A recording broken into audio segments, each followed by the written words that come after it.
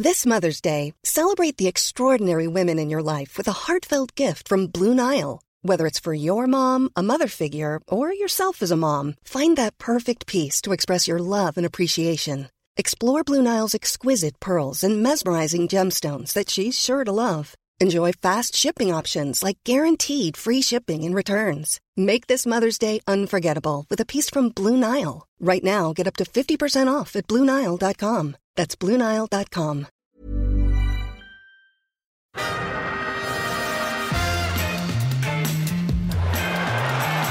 Ahí va a llegar el gol del Arsenal. Özil. Marca Mesut Özil. Corner. Llegó el gol de Olivier Giroud. Marca el Arsenal. Marca Olivier Giroud. Gol de los Gunners. This is Arsecast Extra. Hello there, welcome to another Arsecast Extra, as always, with James from Gunnerblog. Morning, yes, it is. It's another morning. Speaking of morning and waking up and all that, I need to quiz you about your dream. Oh, my dream from the other day. Yeah, your dream in which I was heavily featured. Yes, you were. It was rather odd. You know, when I have dreams, they tend to be quite vivid. Particularly, I think I spoke about it either on the Arsecast Extra or I spoke about it on the regular Arsecast, and how during January I had not been drinking, and so you have these really wild, vivid dreams, and lots of people came and told me, yes, this is what happens when your brain is not fuzzed by alcohol.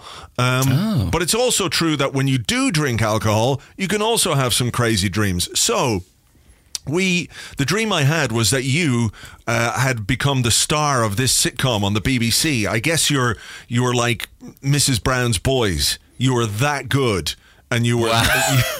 You were. I made it. Yeah, big time. I know that's always been your ambition, but the thing was, because the more successful you got, the taller you were, and you were enormously tall. Like how tall? About 9 foot tall. Okay. Like if you've ever seen the picture of, I think it could be Shaquille O'Neal, who is a very tall basketball player, and then they have a picture of him alongside a model that they've made of the tallest man that ever lived, who was an American man years ago. He used to be in the Guinness Book of World Records the whole time as the tallest man that ever lived.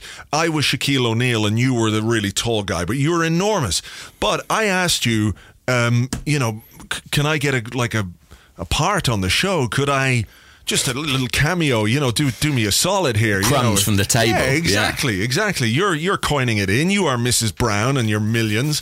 And you got really, really angry, like furiously angry, because you were convinced that the only reason I was asking you for a part on the show was that I could steal the sandwiches that you were being given as part of your rider, I guess, that the BBC, in order to keep you sweet, were giving you these platters of sandwiches.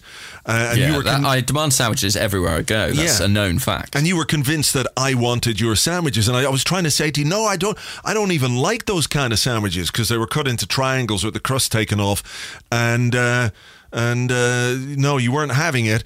And as you got angrier, you started shrinking and shrinking. The BBC then came along and said, well, now that you're really small, we're cancelling your show.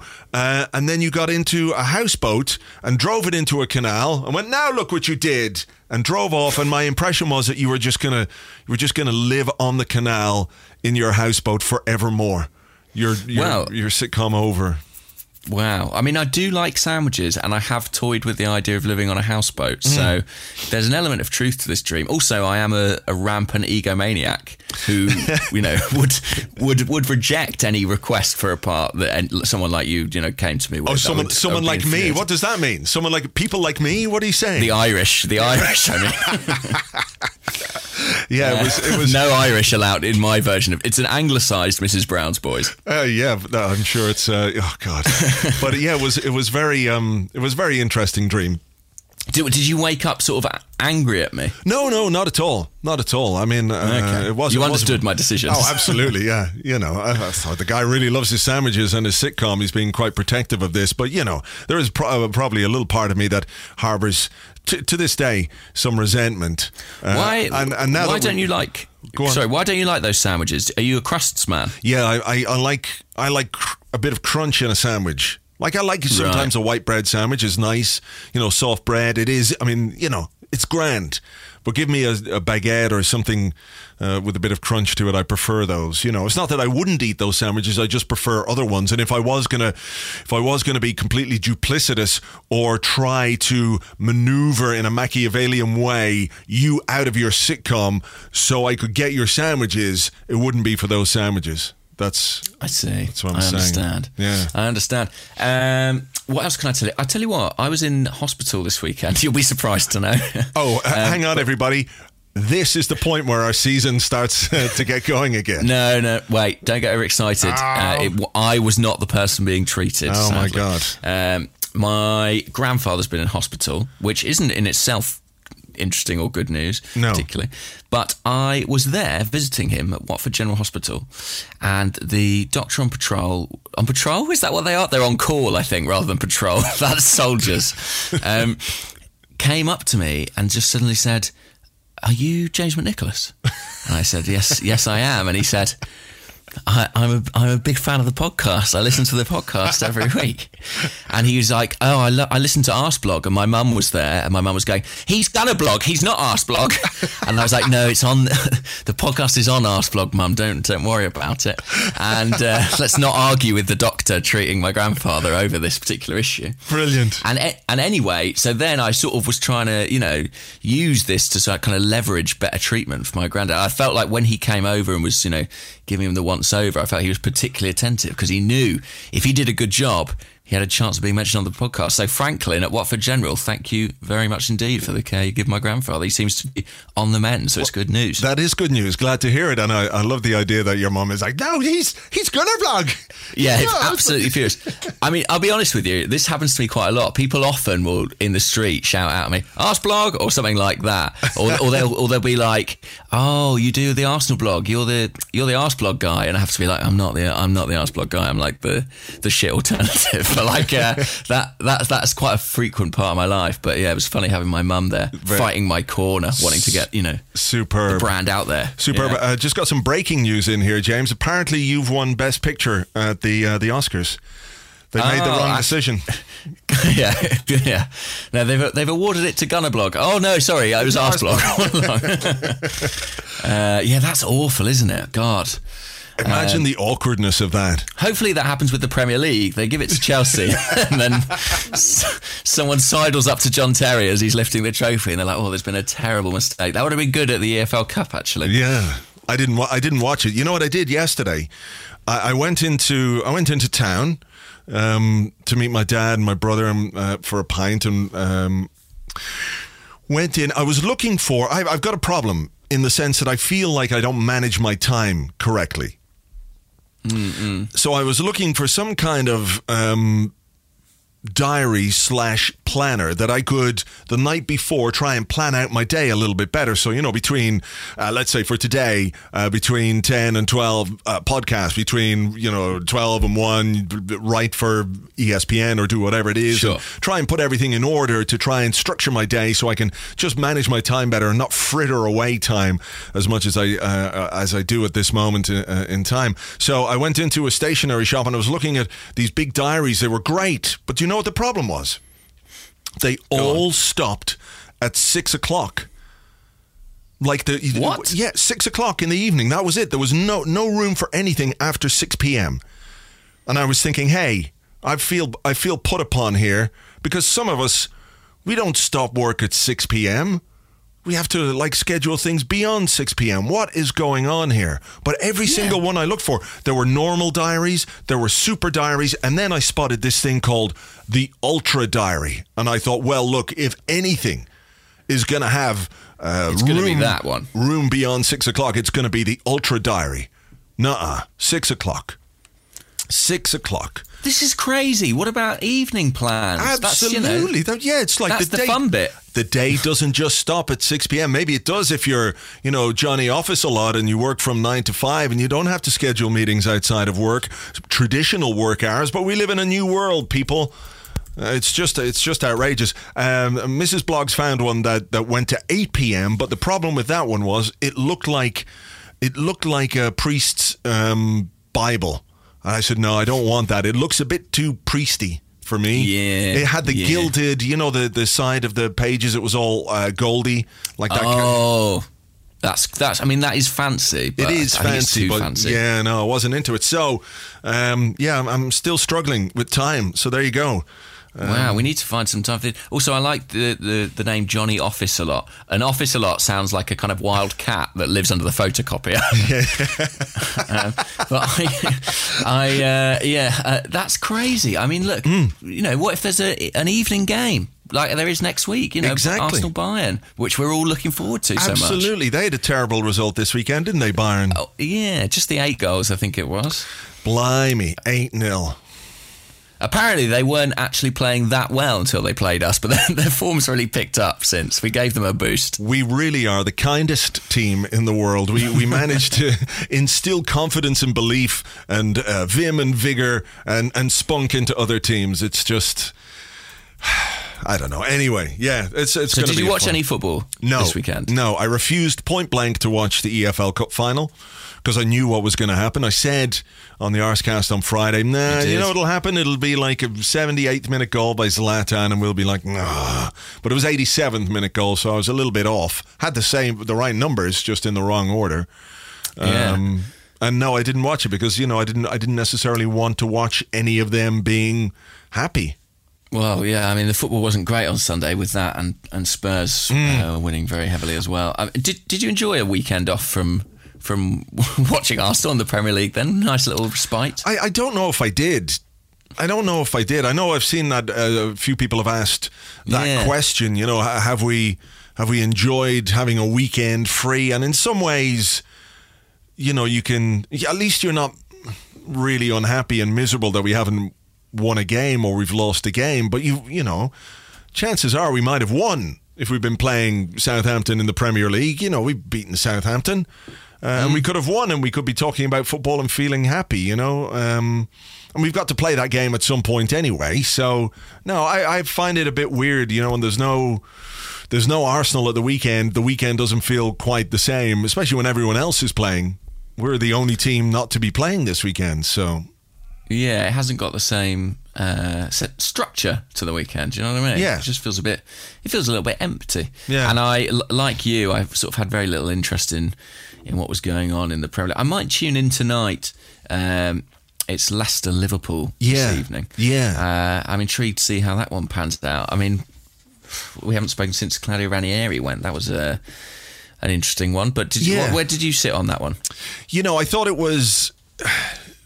I can see both sides of the argument in the sense that you go, oh my God, this is a guy that won them or brought them to the Premier League title last season. An amazing, incredible achievement.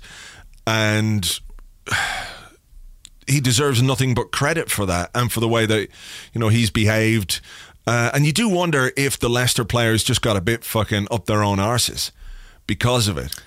I know the team haven't been playing particularly well, but there were stories about how they didn't like having to do extra training, or they weren't necessarily convinced by making the squad bigger, even though you've got to deal with European football. You can't just use the same 11 players, because that was part of their thing, wasn't it? Last year was the consistency of selection that he was able to do, because they were just playing a Premier League game, Premier League. Then when you got to combine it with Europe and the expectation that comes with champions, but the form has been so bad that it does feel maybe like he lost the dressing room, or certainly there were forces within that dressing room conspiring against him to make it look even more like he'd lost the dressing room than maybe he had. This delegation of players going to the owners and complaining about him. I mean, fuck those guys. That would be my thinking on it. And as much as I don't want Liverpool to win tonight, I also don't want Leicester to win. What did you think?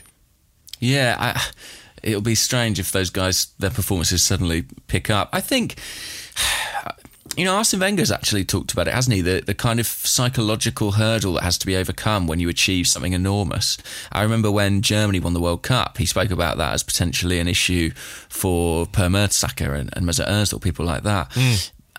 I think in that case, at least there's like a change of scene. You're playing with a different team. I do think that for the Leicester players who won the league in such improbable circumstances and then were rewarded with these huge contracts, I think it probably is difficult to find motivation and to I don't know, find a way to carry on and accept that you're probably not going to do that again. And I think that I think they probably would have gone down as it was under Ranieri. I could see, they were probably the worst team in the Premier League on form. So I can understand them changing it. I think it's sad because, he's a legend there, of course, but I think you have to preserve Premier League status now. Relegation's now so costly. It's someone...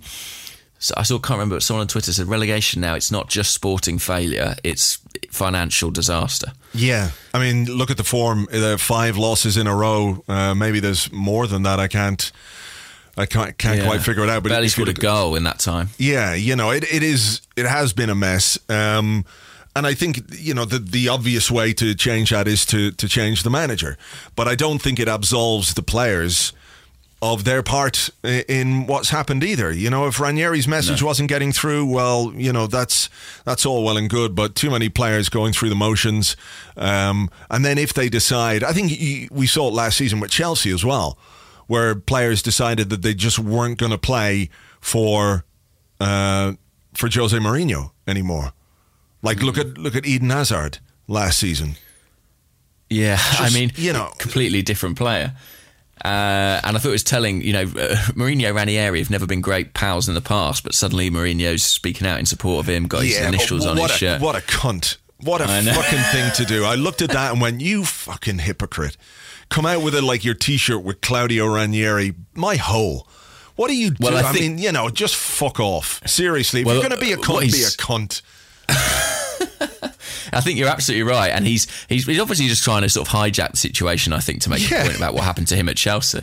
Because there's no real friendship between him and Ranieri as far as I know. So classic Mourinho, I guess. Classic Mourinho, and but yeah, I mean, sad for Claudio, I guess.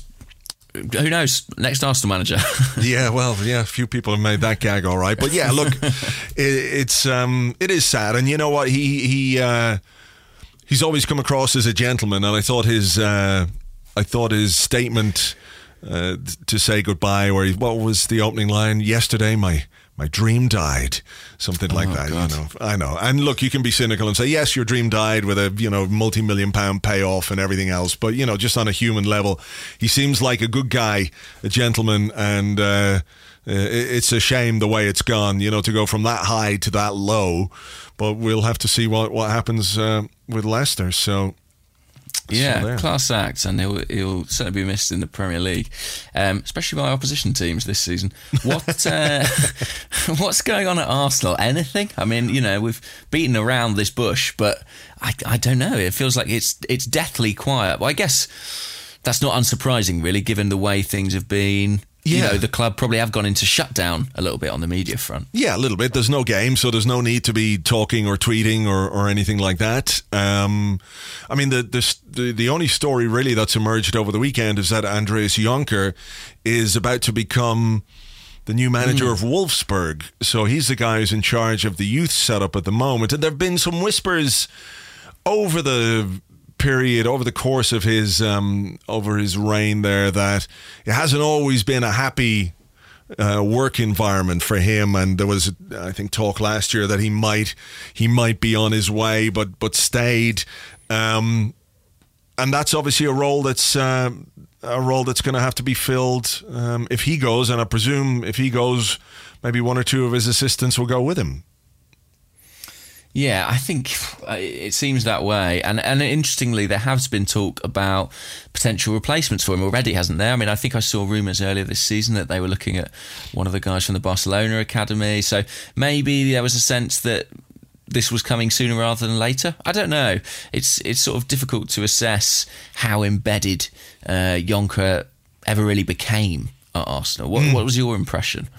I don't know. I mean, I feel like when he came in, there was a lot to do in terms of the way the youth setup had gone, to modernise it, to bring it forward, to develop it in a structured way. I mean, I guess we don't know what exactly the terms of reference were. What was he tasked with exactly? You know, when it comes to the work that he was doing at youth level, we don't really know. I mean, sending people on loan to Holland mainly. Well, yeah, I mean, that seems to be what every big club does, doesn't it? I mean, there's 5 or 6 or 10 of them. But, you know, I guess the fruits of his labour will be seen over the coming years, whether he's made a positive or a negative impact. I would imagine that he's worked hard. They've improved a lot of the facilities at Hale End, which is the youth academy training ground. There's a lot of work going into that, which you would assume that he played a big part in terms of upgrading the facilities and upgrading the pitches and all that kind of stuff. So that would have been perhaps part of what he was tasked to do. So it'll be interesting to see how they decide to how did they decide to fill that gap in the very short term. Will they go back to someone like Liam Brady, or are they going to look outside for somebody to come in and take over there? I mean, there is a lot of talent, isn't there, at underage level at Arsenal, but the path to first team football remains as difficult as it ever has. Yeah, that's right. I mean, it was in the Independent back in January. Pep Segura was the man linked with it, who's worked at La Masia, I don't know how you pronounce that. La Masia, I would say. Ah, there you go. Well, you'll know better than me, certainly. So he could be a candidate. I mean, I guess it's another sort of area of uncertainty, potentially. They might put Liam Brady in, you'd imagine, until the end of the season, because what if come the end of the season there's a new manager? They might have new idea, or a new director of football even. They might have new ideas on who should be installed in that role. So I think you might be looking at a short-term appointment until, I mean, the whole future of the club on the coaching side is more clear. Yeah, that's a fair point. I mean, just you would like to... another thing we're not sure about. Yeah, absolutely. I mean, you know, it should be an appointment really that is distinct and separate from the manager, but in other ways they are linked, because you would I guess it comes down to, is there when we go forward, is there going to be a managerial philosophy or a club philosophy, if that makes sense? Because you look at Barcelona, right? Barcelona, they train their kids. They're brought up with this philosophy. This is the way that you play football. It's drilled into them, as they join the club as young players, and as they grow up within the Barcelona environment, they're taught to play that way. So there is this philosophy of football within the club itself. Whereas if you bring in, like an extreme example, you bring in a Sam Allardyce, right? His philosophy of football is very different from Arsene Wenger's philosophy of football. So is what Arsenal are going to do in the future, is it going to be, are they going to take this Arsene Wenger approach to football and try and maintain that throughout the years, regardless of who they have as the manager or the head coach? That'll be that's interesting. It is interesting, and I think that, I mean, if I had to guess, I'd say the likelihood is that once Arsene Wenger goes, Arsenal managers will become, just as they have done at Manchester United, more disposable. I think the chances of people, sustaining over that period of time are slimmer and slimmer in the modern game. So I think that kind of culture has to be imposed from an executive level, and it's not a new thing to say, but some sort of sporting director of football, I think is going to be absolutely integral in terms of defining, the whole way the club is governed. I'm really banging the drum for Mark Overmars. That's my new drum. Yeah. Yeah, I really am. I've been reading about his work in Ajax. He's been there, I think, 4 years now. He did a similar role at Go Ahead Eagles before there, where he was like in a voluntary capacity. And then when Johan Cruyff overhauled Ajax, he brought in Overmars as sporting director. He brought in Bergkamp, De Boer as coaches. I think Edwin van der Sar is the head of marketing at Ajax. What? Yeah, seriously. It was this idea that Ajax had to get back to their roots and build things, on the basis of ex-players, a bit like the Bayern Munich model. And Overmars apparently has done a very good job as director of football there. And, he's got experience in a big European club. He knows Arsenal. He loves Arsenal. There's an interview with him recently on the official site. Get him in, I say. Yeah. And then, you know what that means? Dennis? Bergkamp's coming too. Exactly. He can head the academy.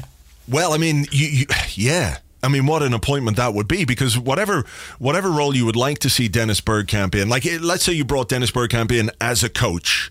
When a new manager comes in or a new coach comes in, he's going to want to bring in his own coaching staff. He may not want to work with, he might be an idiot, not want to work with Dennis Bergkamp. I mean, who wouldn't? But, that's just the way things go.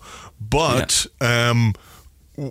bringing in Dennis Bergkamp to perhaps oversee the Arsenal academy, to help develop players, to help maintain or foster or culture this Arsenal style of football, well, that would be very interesting, wouldn't it? Because, he is completely restricted. He can't be a manager if he won't fly, or if he can't fly.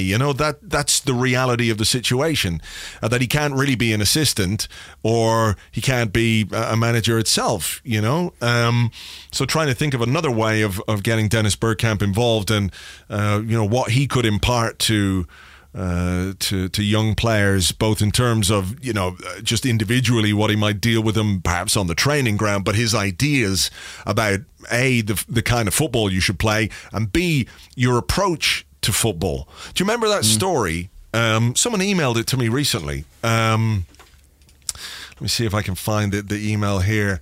But anyway, it was Robin van Persie. Okay.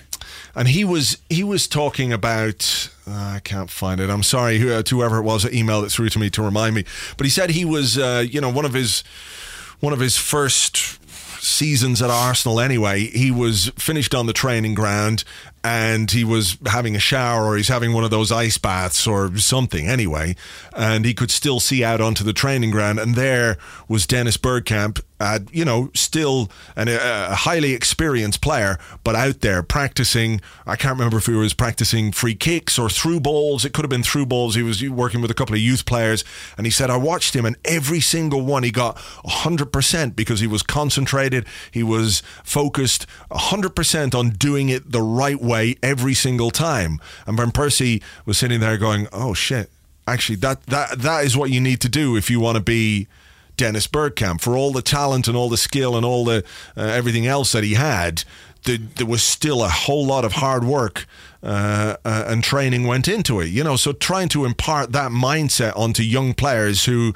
we've seen young players who've got so much talent and ability come through this club and not get anywhere near the first team because their mind is not right. They're not focused enough. They're not willing to put in the hard work. They're more interested in the sideshow that is being a professional footballer, whether that's money or cars or girls or whatever it might be. The lifestyle is better than the football.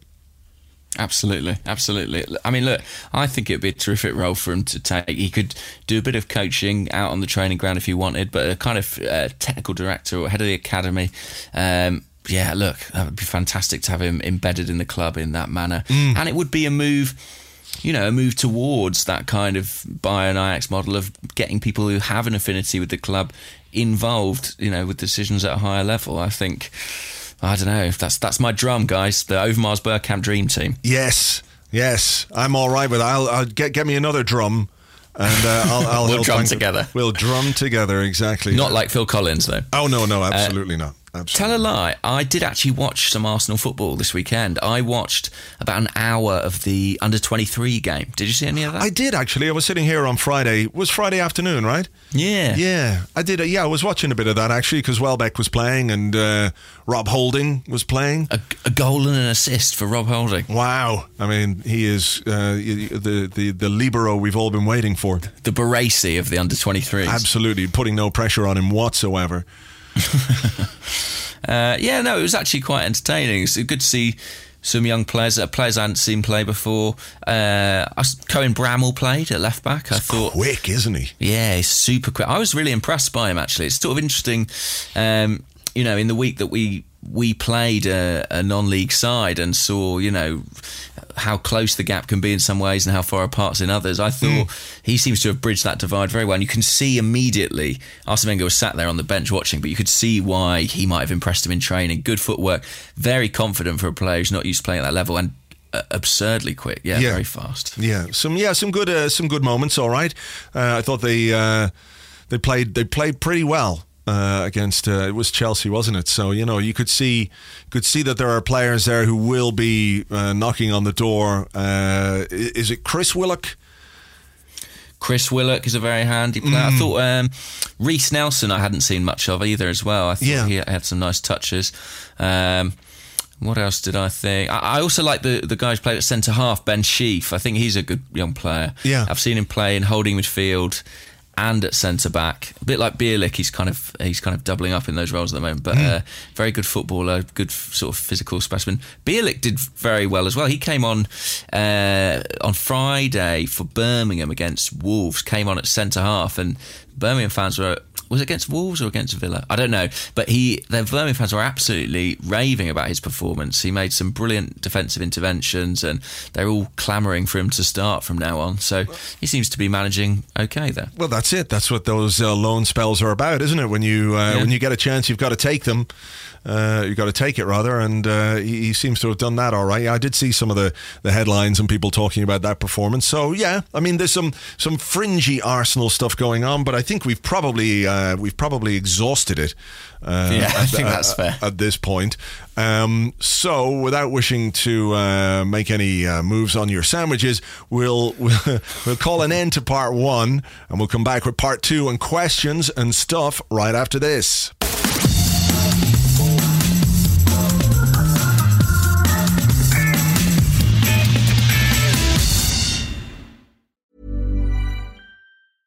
A lot can happen in the next 3 years. Like a chatbot may be your new best friend. But what won't change? Needing health insurance. United Healthcare Tri-Term Medical Plans are available for these changing times. Underwritten by Golden Rule Insurance Company, they offer budget-friendly, flexible coverage for people who are in between jobs or missed open enrollment. The plans last nearly 3 years in some states, with access to a nationwide network of doctors and hospitals. So for whatever tomorrow brings, United Healthcare Tri-Term Medical Plans may be for you. Learn more at uh1.com. Mom deserves the best, and there's no better place to shop for Mother's Day than Whole Foods Market. They're your destination for unbeatable savings, from premium gifts to show-stopping flowers and irresistible desserts. Start by saving 33% with Prime on all body care and candles. Then get a 15-stem bunch of tulips for just $9.99 each with Prime. Round out Mom's menu with festive rosé, irresistible berry chantilly cake, and more special treats. Come celebrate Mother's Day at Whole Foods Market. Welcome back to the Arscast Extra. This is the part of the show where we answer questions that you send to us on Twitter at Gunnerblog and at Arsblog, and also on the Arsblog Facebook page, facebook.com/the Arsblog. You want to go first for some reason? I do. I forgot to wish you and Arsblog a happy 15th birthday. 15, fucking hell. There are a lot of humans who are less old than that. They're children, yes. They're called children. Yeah. They're called children, and they're terrifying. 15 years. I know, it's unbelievable, isn't it? Like, where the hell has the time gone? I mean, Arsblog existed in a time when Arsenal won the league, guys. Doubles. Not just doubles. That's what it was. Doubles and unbeaten seasons and all that kind of stuff. And then here we are not doing that. So I think, make Arsenal great again. Go back to 2002. That's what we need. Yeah, but honestly, it's really quite bizarre to think that it has been 15 years to the day that I wrote the first ever post on Arsblog, and I guess time flies when you're having fun, or time flies when you're doing the same thing every single morning of your life. I don't know how to measure it really, but it does feel like. I mean, how long after Arsblog did Gunnerblog start? I think it was not 2 years, right. two or 3 years. So not that much far behind. But thank God these things started. Thank God you started Arsblog when you did. You got to document some great stuff. The Invincible season, all that. If you'd missed it by a few years, you know, it would be a much gloomier place, probably. Absolutely. Maybe it's those first couple of seasons that are, you know, they're like the oil in my engine. They're what's fueling me. This, like chasing the blogging dragon. That's what it is. You know, when you first start. Yeah, exactly. My first hit of Arsenal blogging is so good, man. I got to get back there. And now here I am all these years later. Now I'm still just going, and it's sort a of terrible tragedy. Footballing methadone, I guess. Oh, man. I mean, you know, it is a hell of an achievement, but it's extraordinary. 15 years. Wow. Yeah. Congratulations. Well, thank you. Happy birthday. Thank you. Well, look, this question comes from Chris Gilman, and he starts by saying, happy 15th anniversary. He says, you are only 5 years behind Arsene Wenger, and you talk a lot about us not having the right structure in place for when he retires. All right. But what about Arsblog? Have you considered who will take over when you retire? Will you join the board? Please tell me it won't be James who will take over. Arsblog has a sense of class and style, and seeing how James's dress sense is worse than Stevie Wonder with no help, it concerns me greatly. I think that's a bit mean. Please tell me it won't be James. I mean, that's kind of harsh. I mean, I get where he's coming from with the dress. I'm sense. Steve Bold, and everyone's like, hey, no, he's part of it. They don't want me involved, you know. Yeah. I think they want an outside voice after all this time. Guilty by association. Yeah, we need a fresh start, a new broom to sweep everything away. What am I? Yeah, no, I don't know. What am I going to do other than just keep doing it, I guess. It's so just ingrained into my life that it's the first thing I do every morning. What's going to happen if I retire? I'm never going to retire. I mean, you sound so much like Arsene Wenger that it's really troubling. I will be blogging next season, whether it's here or somewhere else, James. I can tell you that. Yeah, God. Yeah, I don't know. Look, we'll just keep chugging along, and as long as everybody still digs it, and I guess I should say, you know, thank you to everyone who does read and who does listen and emails and all those kind of things, because ultimately it would be quite pointless if you were just shouting into the void. So, you know, to have the feedback and the support of all the people who've listened down the years. I mean, there are people who've been there from like day one practically. You got a couple of emails this morning going, I found like I've been reading since 2002 every single morning. So I guess when you become that much a part of people's lives, it's a great thing. So there we are. But no, I mean, if you want a place on the board, James, I would do that for you.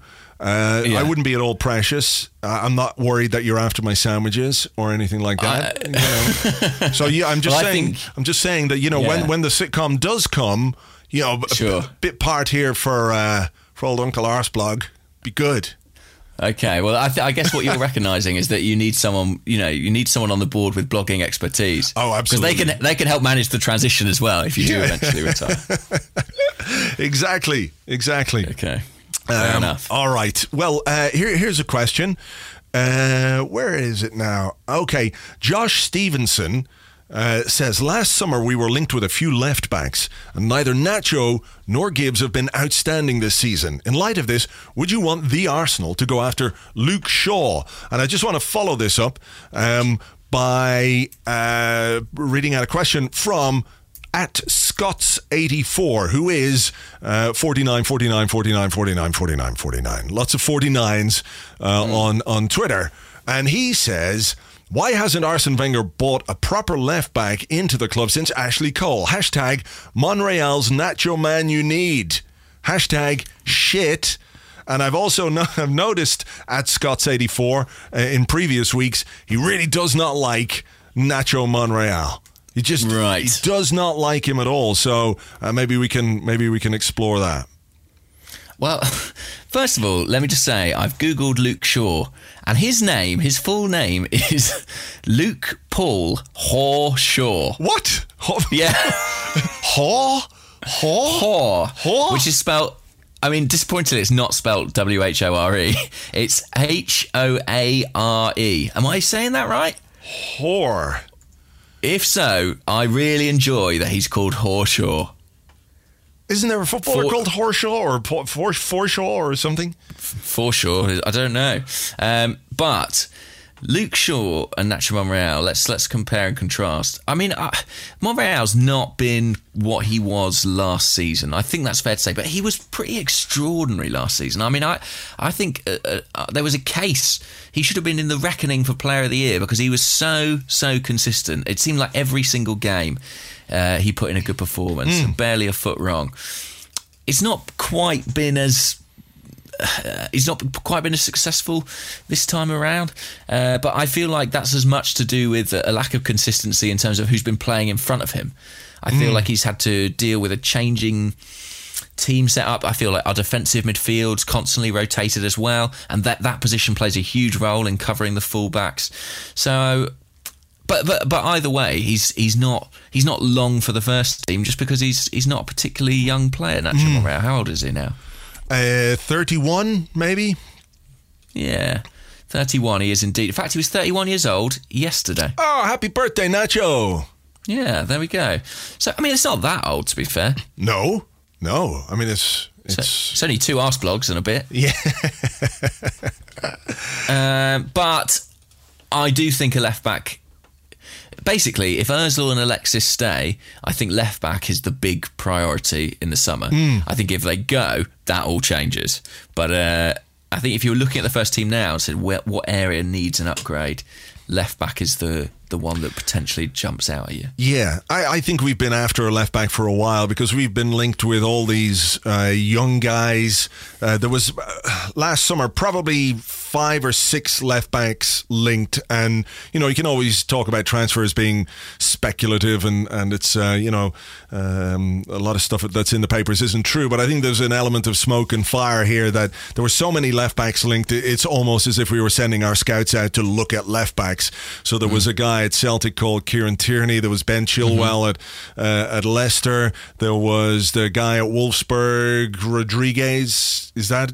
Ricardo Rodriguez. Rodriguez. There was the guy that ended up at Dortmund from a French club. He might have gone from Lorient to Dortmund. There were like Tyrone Mings. Remember Tyrone Mings? Yeah. There's a lot of talk about him. He ended up at Bournemouth. But none of those players were above 23 years of age. So it's said to me that we were looking for something for the future. And yeah, I mean, I would certainly be in line for an upgrade in that position. But going back to it, what about Horst Shaw? Horst Shaw. Well, I tell you what, when Manchester United bought Luke Shaw, and that was a couple of years ago now, and they paid about £30 million, I was convinced that was a very sound investment because I'd seen Shaw at Southampton and he just looked like he was nailed on to be a top left back for the next decade. And I sort of thought it was one of those, a bit like when Chelsea bought Ashley Cole, you know, they paid a fair sum, but they got themselves a left back who they could rely on for the best part of 10 years. Yeah. And I thought, that's a smart move. It hasn't quite... I mean, Mourinho seems to really have it in for him. I mean... there have been some question marks over his fitness and his weight. I mean, he's not quite Gary Shaw from Sutton, but, you know, it's on the way. But I think, I don't know. I mean, he's 21 years old still. So I do think that he could be worth a punt if United bomb him out of there. He doesn't seem to get a look in, and I think he's a better player probably than Rojo, who's been playing there for United. So I think, in fairness, you're a better player than Rojo. And that is saying something. And I've seen you play, so yeah. Yeah. So, I don't know. I mean, it's always difficult to get a player from one big English club to another, but it's one that I'd be interested in. I'd certainly consider it. If they're looking to bomb him out of there, it's not the worst shout I've heard. What do you think? Yeah, I mean, look, he did look like a player of real potential, didn't he? It's hard now to assess where he is in his career after the injury, because we forget that he had a really, really bad injury. I think the treatment from Mourinho has been quite harsh, but then you wouldn't expect anything else from Mourinho because he's such a dickhead. There's an element here of the enemy of my enemy is my friend. So I quite like Luke Shaw because he obviously doesn't get on with Jose Mourinho. Wasn't there some stuff about his brother? You tweeted out some stuff about Mourinho as well, and it ended up getting deleted. So yeah, I mean, look, 21 years of age, lots of potential. Career has hit a bit of a sticky patch. It would be not the most un-Arsenal thing in the world if we were to try and rescue a player in those circumstances. No, and look, we took Danny Welbeck out of Manchester United in slightly different circumstances, and that's panned out pretty well. I think they'll have their targets. I do wonder if Ricardo Rodriguez will be on that list again, because it seemed like, you know, there was some fire behind that smoke last summer. But yeah, sure. If you were drawing up your little short list, Shaw would be on there. Shaw would be on there for sure. For sure. Should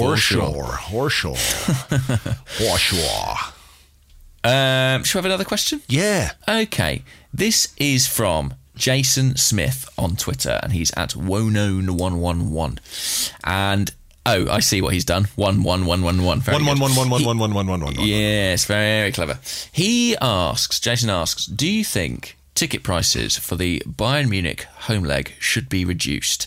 Plenty of seats left. The cheapest is £64. I mean, is it possible?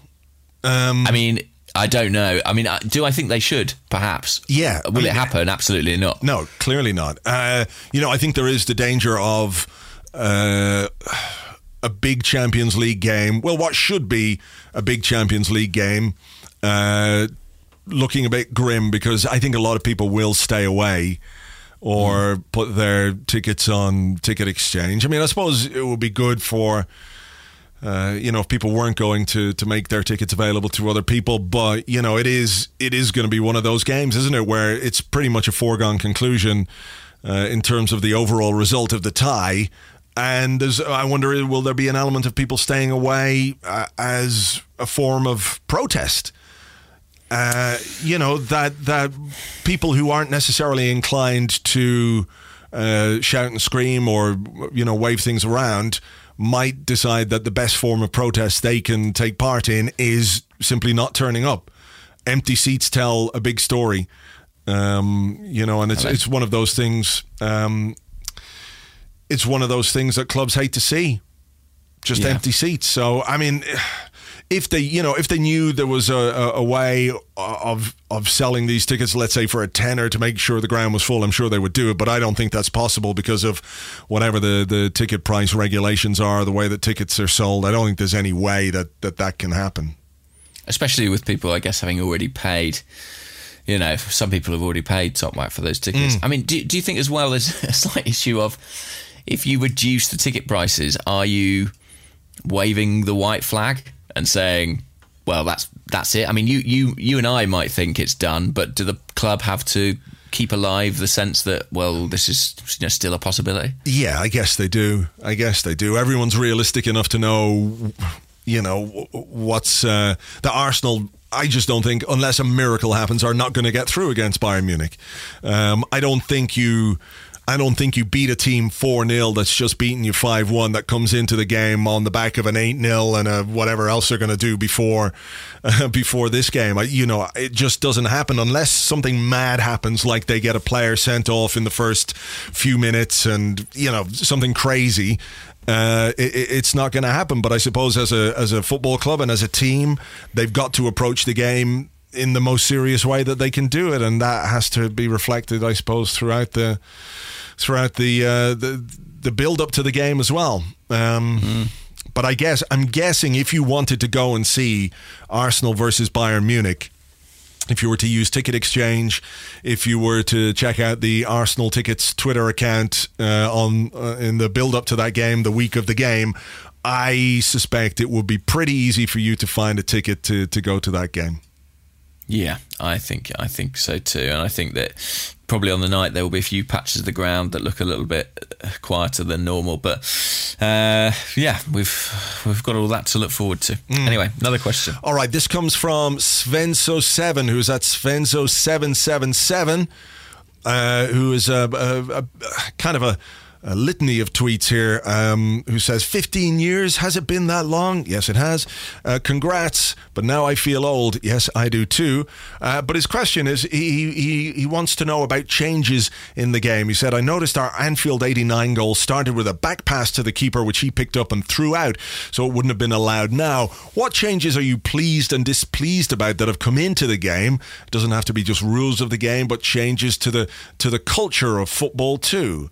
Over the years, I guess, the way that the game has changed. Little incremental things. So think of some good ones, should we? I think first thing that springs to mind is goal line technology. I think that I always wondered about if they would bring it in, if it would slow the game down. Would people welcome it? But it's been very smooth transition, and it seems to work. Did you see the goal at the weekend? In Holland? No. Right, so let me just see if I can't remember the teams involved, but basically the goalkeeper is behind the line. The Ospina Classic. He's behind the line, but he's holding the ball on the line itself, right? So the ball is on the line, no goal. But as he seeks to move off and take the ball with him, he sort of clutches it to his chest, and the goal line technology gives a goal. Oh man! So he pulls it back over the line of his own free will? Yeah. Oh my God! Wow. I must see if I can find this here. PSV. It's the PSV goalkeeper. He's holding the ball on the line. I'm just going to watch the video here. Yep, holding the ball on the line. He is behind the line. He's got the ball, hand on the ball, and then clutches it to his chest, and the goal line technology awards the goal against PSV. So, wow. Yeah. Good for whoever they were playing. I guess. Yeah. Yeah. They must be furious with it. But if you will stand behind the line at all times, you will run that risk. But so that's, I think, generally been a good change. What else has been a good change? More subs. Yeah, having more 7 subs. 7 subs has definitely been a good thing. What about the introduction of the transfer window? How would you put that? Because obviously when the blog started, there was no transfer window as far as I'm aware. Was there? I mean, I'm trying to remember when the transfer deadline in March or something. Yeah. Maybe that was slightly before the blog. I don't know. Yeah. Transfer windows. I really feel like one of the best changes they could make would be to coordinate the close of the transfer window with the start of the season. So that you're not dealing with 2 or 3 weeks in August where there's still this uncertainty, where it would focus managers and clubs on doing their business before the season began. I suppose the difficulty is, of course, that the season begins at different times, across Europe. But in general, I think that would be a good change that they could make. I'm trying to think what else. I mean, offside, they've confused the offside rule to a large extent, haven't they? The player has to move to the ball stuff. The pointlessness of that is annoying to me. When a guy is clearly offside and the flag doesn't go up, doesn't go up, doesn't go up, doesn't go up, doesn't go up, doesn't go up. The guy's offside. Everyone knows he's offside. Flag doesn't go up. Not going. No. And then as soon as he gets the ball, it's like, flag goes up. You're like, oh, come on. You could do better than that. I think that's an area that still needs a bit of work. I think the one thing that strikes me as not having improved in any significant way over the course of the lifetime of the blog anyway is the disciplinary system.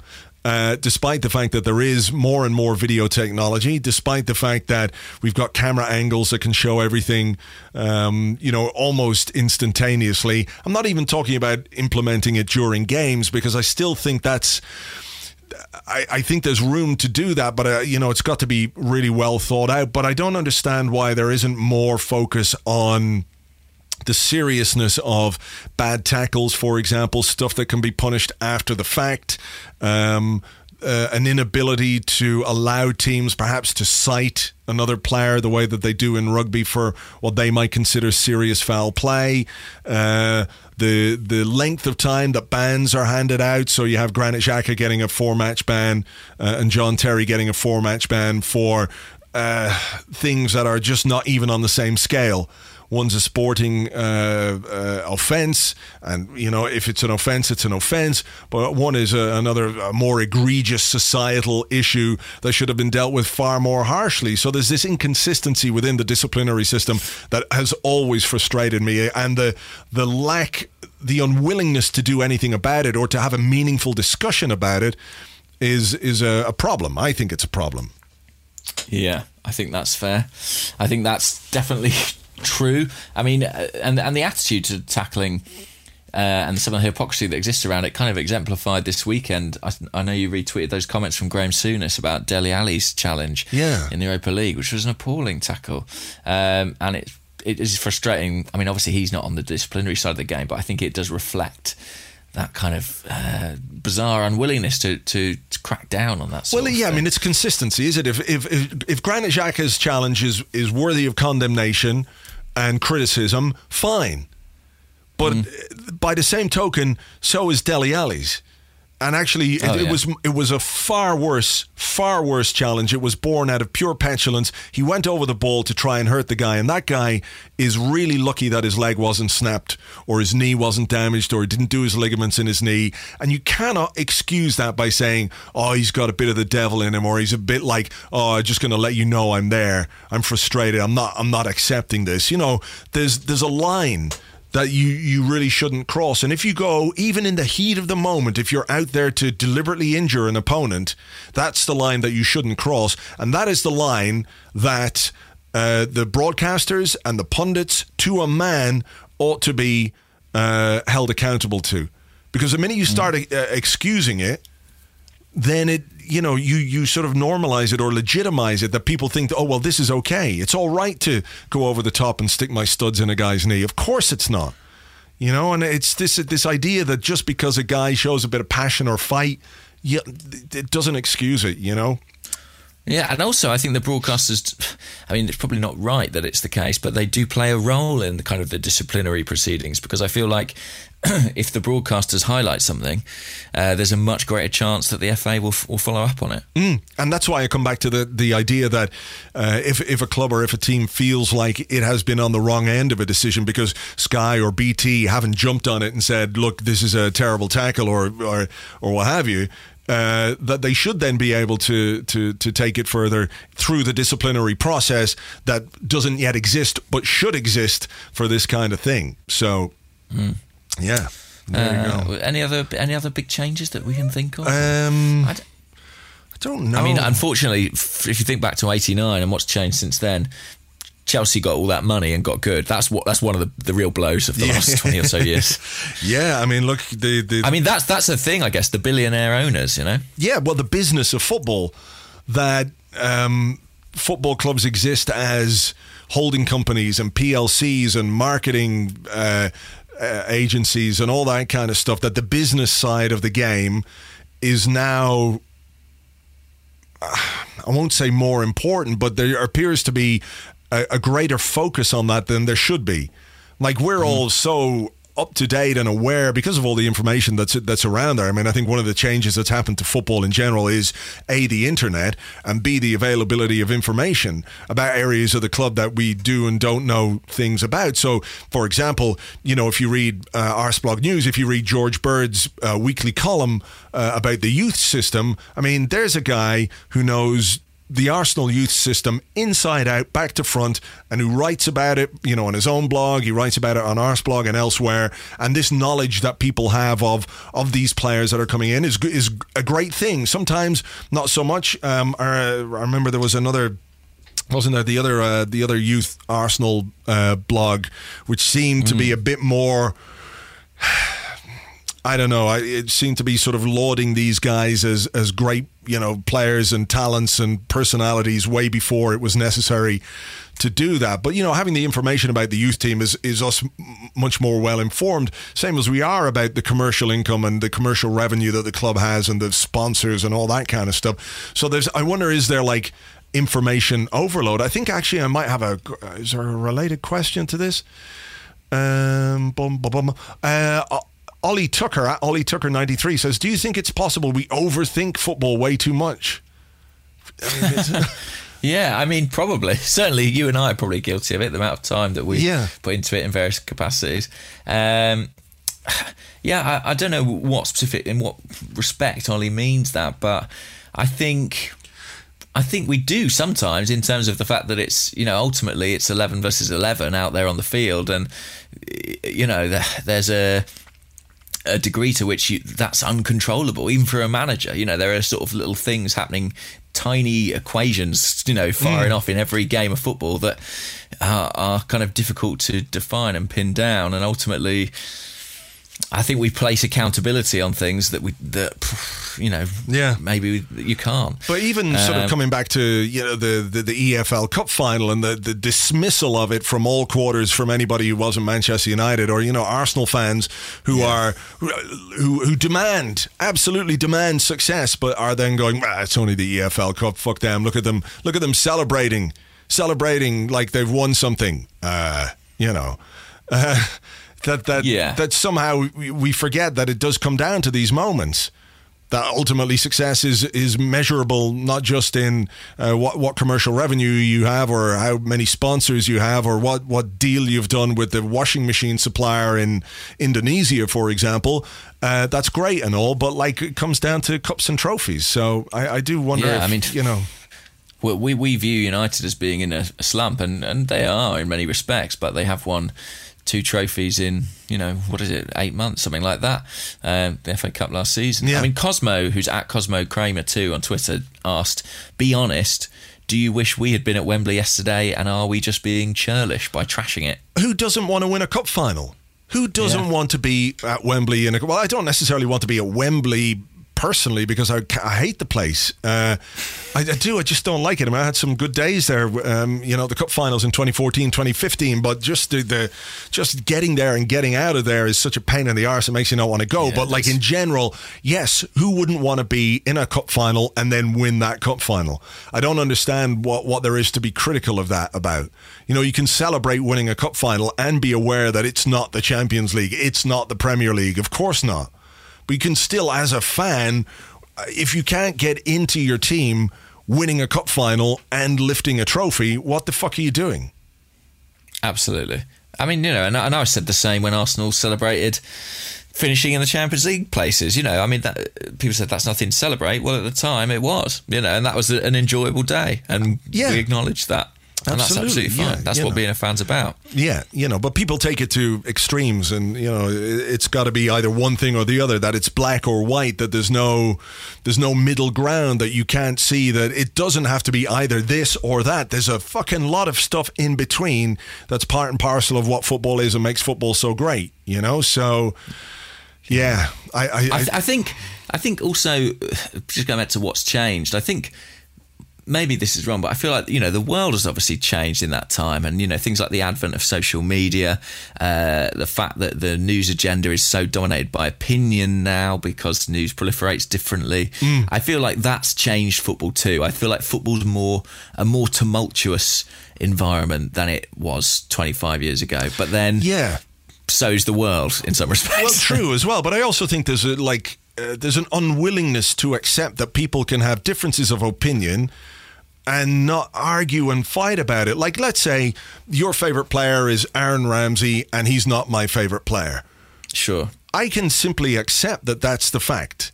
I don't have to convince you in a series of tweets, well, Ramsey's shit because what's he done since the cup final? Or what did he ever do since that thing? And blah, blah, blah. And he's always injured. And you go, yeah, but he's just my favourite player. I like him. That's it. Yeah. That's okay, isn't it? It's possible. You don't have to be angered by that. Yeah, you don't have to be fucking angered by everything. And I think that's one of the worst things about football these days, is that people are so angry about everything all the time. that they also feel that their anger justifies behavior that really isn't acceptable in many ways. That okay, it's fine to be passionate, but your anger doesn't excuse oafishness or boorishness or bad manners or talking to people like they're idiots just because they hold a different opinion to you. Fine, make your point, but you're not some kind of, you don't need to be a messiah that people have to row in behind. So I think that's the thing that I like to try and keep some distance from. Is that okay? I'm not going to agree with everybody, and everybody's not going to agree with me, and I don't expect everybody to agree with me. But I can accept that unless the opinion is like completely and utterly stupid, like somebody saying, for example, I don't know, like we should get Alan Pardew or David Moyes as our next manager. That generally speaking, the world can exist with you thinking one thing, me thinking the other thing, and we don't have to want to kill each other because of it. No, I wholeheartedly agree with that. I don't want that view that you hold does not make me want to kill you. Good. And even if I disagreed, it oughtn't make me want to kill you. Exactly. I mean, do you like sandwiches with the crusts cut off? Sometimes I'm not against them, but right. We've been through this before. We've had the whole jam, marmalade, toast with butter or not. We've dealt with this issue and we came through it, and the podcast still stands. So absolutely. I think the proof is in the pudding. Absolutely. Well, then to finish off, here we go. This comes from Daniel at Dan Athjo on Twitter, and he says, chips with gravy, salt and vinegar, or other. Ooh. What's other? Other is whatever you like. That could be ketchup, could be mayo, could be anything. I know my answer to this, and I'm obviously, in the light of what you've just said, I feel confident to give it in the knowledge that you won't react badly. So my response would be salt and vinegar. Right. Oh. Right. Oh no, for me, it depends on the chips. Context, yeah. You see, this is what I'm talking about. It's not just black and white. Can't be, it depends on the size of the chips. So if you go thin to chipstick chips. Yeah, if you go to a chip shop and get like the chip shop chips, which are big and chunky and fat chips, absolutely salt and vinegar all the way. Mm-hmm. The more salt and the more vinegar, the better. Brilliant. But if you're talking about like fries, like kind of thin and crispy fries, I don't want vinegar on those at all. Just salt. What do you want on them? Just salt. Maybe a bit of ketchup on the side that I can dip in a little bit. I actually agree with you. What about mayonnaise? How do you feel about mayonnaise? I don't really like mayonnaise, you see. I like mayonnaise on things, but not on chips. Okay. Now we've probably just pissed off all of Belgium. Sorry about that. Yeah. But it's not for me. Chips and mayonnaise, not for me. And to be perfectly honest, I'm not mad for any other kind of sauce with chips other than tomato ketchup. So gravy's a no for you? 100%. 100% no, gravy and chips. No, thank you. Really? And, yeah. No, just that makes them soggy and disgusting. What about cheese? A sort of melted cheese. Actually, you can get those cheesy chips. Yeah, cheese and bacon sort of fries. I can live with that every now and again, but it's got to be those thin, crispy chips. Has to be those. Yeah. Otherwise, they just won't stand up to it. Do they do curry chips over there? Yeah. Curry chips. Yeah. Yeah, that's big nice. sort of tray of chips with curry sauce. No, absolutely not. No, thank you. Not having. Really, not interested at all. No. I guess it's similar to the gravy. What about like chili fries? Are you aware of chili fries? Is that like fries with a spoonful of chili on them? Basically, yeah. I feel like that's available in a lot of restaurants in London. Yeah. Chili fries, it's a thing. I wouldn't be mad. No. Again, you're dealing with two things that should be separate. In my opinion, it feels like you want your fries to be crispy and crunchy. Yeah. And you don't want to compromise that with gravy-ish. Yeah. Anything that would make them sloppy or gloopy in any way. I don't think I would be into that. But of course, when you put salt and vinegar on the chipper chips, they do get a bit They can get a bit. The last ones down the bottom of the bag can be a bit, soggy. But that's okay. I like those ones, though. Yeah, I like those a lot. But they're like the treasure at the bottom. Yeah, well, that's it. I mean, I think we've reached a consensus on the chips thing. Yeah. I mean, chips. By the way, to American listeners, chips are fries. We'd better explain that, right? Yeah, people know that stuff. Yeah, they know that. They know that. They know we're not thinking about potato chips that you get in a big bag. They know that. Imagine dipping those in vinegar. That would be weird. Yeah. Well, you get salt and vinegar flavour crisps. That's true, actually. Yeah. So it must have been born from that. Yeah, exactly. What's your favourite crisp flavour? Ready salted. Too low, too slow. Ham on Ruffles is the answer. Oh God, of course, yeah, of course. Ham on Ruffles. I'm going to Spain in July, and okay. Oh, did you just fall over with shock? I just punched my laptop. Yeah, I don't know why. You're going to Spain in July. Yeah, Barcelona. Yeah, ham on Ruffles all the way, baby. Yeah, gonna ham on it up. Enjoy it. Yeah. Enjoy them. I will. Do you want me to? I'll probably speak to you before then, I reckon. Probably. Do you want me to bring you back some or send you over some, like a care package? Yeah, do. Yes, please. A big box full. Ship them. That's it. All right. Well, good. Okay. Shall we leave it there? I think we've done very well, really, considering how little news there was. Exactly. Solve the problems of the world when it comes to chips and Aaron Ramsey. Thankfully, that's done and dusted now. What have we got at the weekend? Oh, Liverpool. I mean, we haven't really spoken about that. I'll leave that to you on Friday. That's an absolutely huge game, I think. Yes, it is. It's we could be down at 6th by the time that game takes place. So there's a bit more pressure. I think there's huge pressure on Arsene Wenger to deliver something in that game.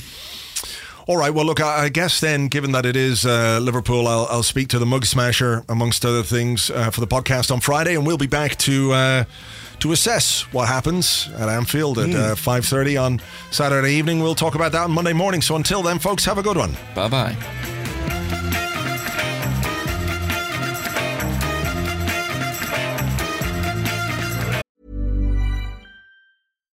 Here's a cool fact. A crocodile can't stick out its tongue. Another cool fact, you can get short-term health insurance for a month or just under a year in some states. United Healthcare short-term insurance plans are designed for people who are between jobs, coming off their parents' plan, or turning a side hustle into a full-time gig.